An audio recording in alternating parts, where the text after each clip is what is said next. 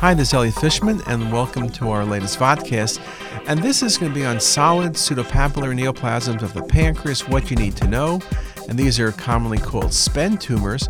And this was an excellent exhibit from Shiva Raman at RSNA this past year. And I thought I would share with you this important topic because we do see a lot of SPEN tumors in our practice.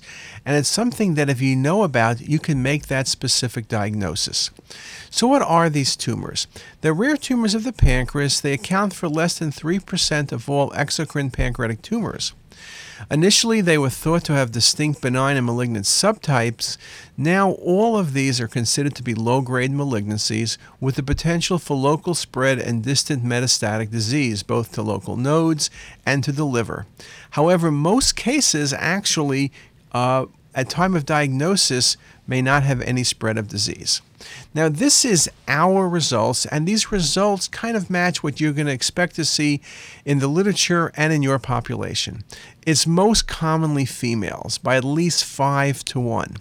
Clinical presentation most commonly is abdominal pain, and it's a teenager or someone in their 20s with abdominal pain where it's very, very nonspecific. Weight loss can occur, but that's fairly uncommon.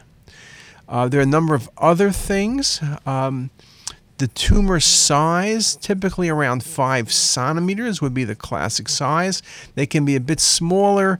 It's rare to see them less than 3 centimeters, and it's rare to see them at greater than 10 centimeters. So the 5 centimeters is kind of a good number. They're typically very well circumscribed and well marginated. That's very important, and typically you don't see any duct dilatation. That's a very, very helpful sign. They're typically round or oval. Sometimes they're somewhat lobulated. They seem to have a capsule at times. They can have calcifications. So pancreatic masses with calcifications, we think about serous cystadenomas, but this is a solid and cystic tumor in a younger patient, so you're thinking about this SPEN diagnosis. In terms of appearance, arterial phase, they do enhance, but they're not typically very vascular tumors. They're typically hypodense or of mixed attenuation. And you can see by these enhancement charts here, they're fairly relatively hypovascular lesions. We talk about aggressive versus non-aggressive tumors. Again, the numbers, in terms of age, a little bit more commonly to be aggressive in a younger patient, but it's a very, very small difference. Again, size and presentation, whether they're jaundiced or not, pancreatitis, are not really typically incredibly important signs. So pancreatitis is more common, it seems, than non-aggressive histology. But remember that these days, all of them are considered to be malignant. When you talk about tumor location, the non-aggressive type are more common in the body and tail, and the more aggressive probably toward the head and uncinate process. The majority of these tumors are seen in the region of the pancreatic tail. It does seem that the larger the tumor, the more likely it is to be more aggressive from a histologic perspective. So there are a number of things you can look at in that way. Enhancing capsules are more common in the less aggressive tumors. Let's look at a few examples. This is the classic finding. A mass in the pancreas, you do not see dilated common duct, and you do not see dilated pancreatic duct. Central calcification, and again, you might be thinking of a serous cystadenoma in this case, or some sort of mucinous tumor. Dense calcification centrally is really good for serous cystadenomas. This was a SPEN tumor. Or this case, cystic and solid. And in fact, this patient had 2 lesions. It's very uncommon to have more than 1 lesion, but it does occur. But again, you're thinking about pseudocyst, but again, there's a solid component. Calcifications can be very coarse and around the periphery. Very, very nice example of that. You begin to think about what else gives you this appearance. You sort of start thinking about things that have bled or aneurysms. As I mentioned, bleeding, SPEN tumors, it's rare, but they can spontaneously rupture, and you can see spontaneous bleed in this large tumor of the pancreatic tail. And in this case, there was a tumor in the body, and you can see a fluid or an internal hematocrit level.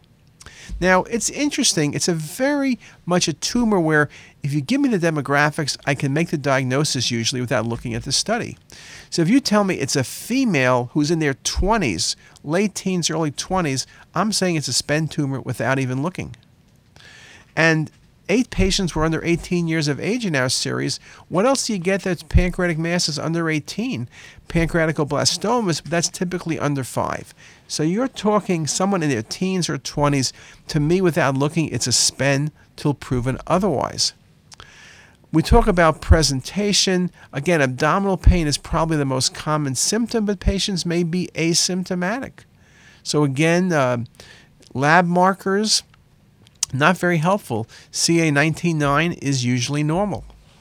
Typically, the patients will undergo surgery and typically will have R1 surgical resection with negative surgical margins.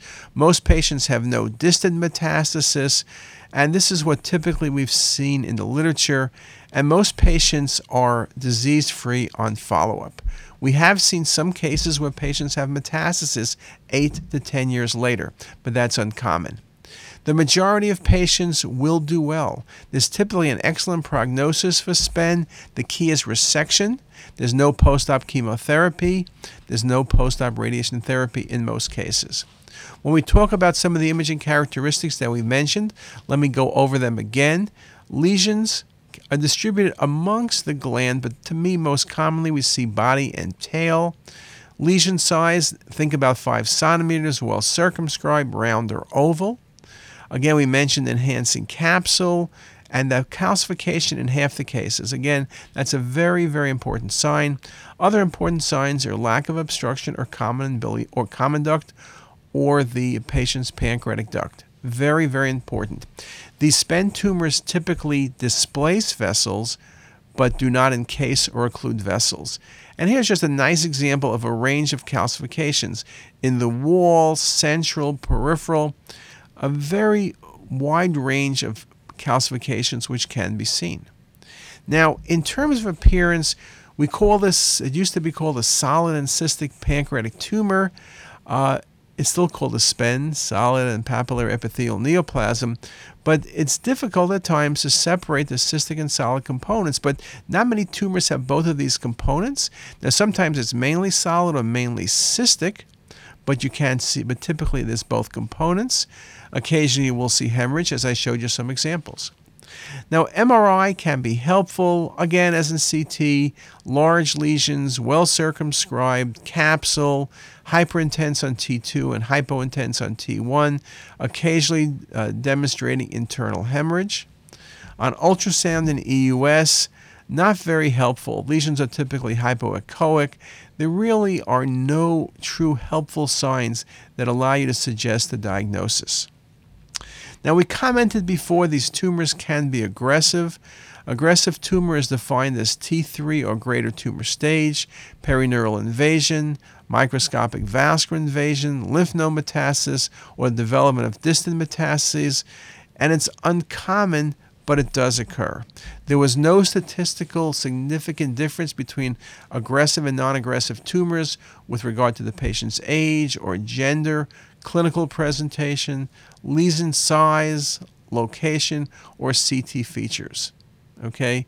So really, we cannot predict based on imaging which patients will have a more aggressive versus a less aggressive type behavior. So let's look at some examples. Sometimes with SPEN tumors, you can overlook them. Here's a low-density lesion. There's an obvious mass in the junction of body and tail of pancreas. It's low attenuation on arterial phase imaging, and this example shows very nicely that sometimes it's easier to see on the venous phase, and coronals can be very helpful in showing you the extent of the lesion and also in preoperative planning. This patient had a distal pancreatectomy. Or in this case, large cystic and solid mass. It's hard to give a differential. Complicated pseudocyst, displacement of vessels, serous cystadenoma, possibly mucinous tumor, other cystic tumors, large nodes in the peripancreatic region. You got to be thinking of those possibilities, but when you see a pancreatic mass looking like this, younger patient, you better be thinking about a SPEN tumor. Or this example, where the tumor is very much exophytic, coming off the patient's tail of the pancreas, very nicely shown in this example, as well as in the coronal views. As I commented, there's a range of sizes. Here's one of the smaller spens in the 3 centimeter range, and here's one in the 5 centimeter range. So again, a wide range of appearances. Central hemorrhage, central calcifications are things that are not uncommon. It's things you don't see typically with adenocarcinoma. You don't see bleeding with serous cystadenomas and mucinous cystadenomas. Typically, you can see calcification, particularly in serous cystadenomas. Now, the term solid and papillary epithelial neoplasm is the current term SPEN. It was also known as a solid pseudopapillary neoplasm. Typically, we used to call them Hamudi tumors. That was pathologists who described them. Again, under 4% of resected cystic pancreatic lesions. Women, 2nd and 3rd decade of life. Key imaging findings, solid and cystic components. The patients may have very large tumors, particularly when they're younger. The tumors fill up a substantial portion of the abdominal cavity, and treatment is always going to be surgical.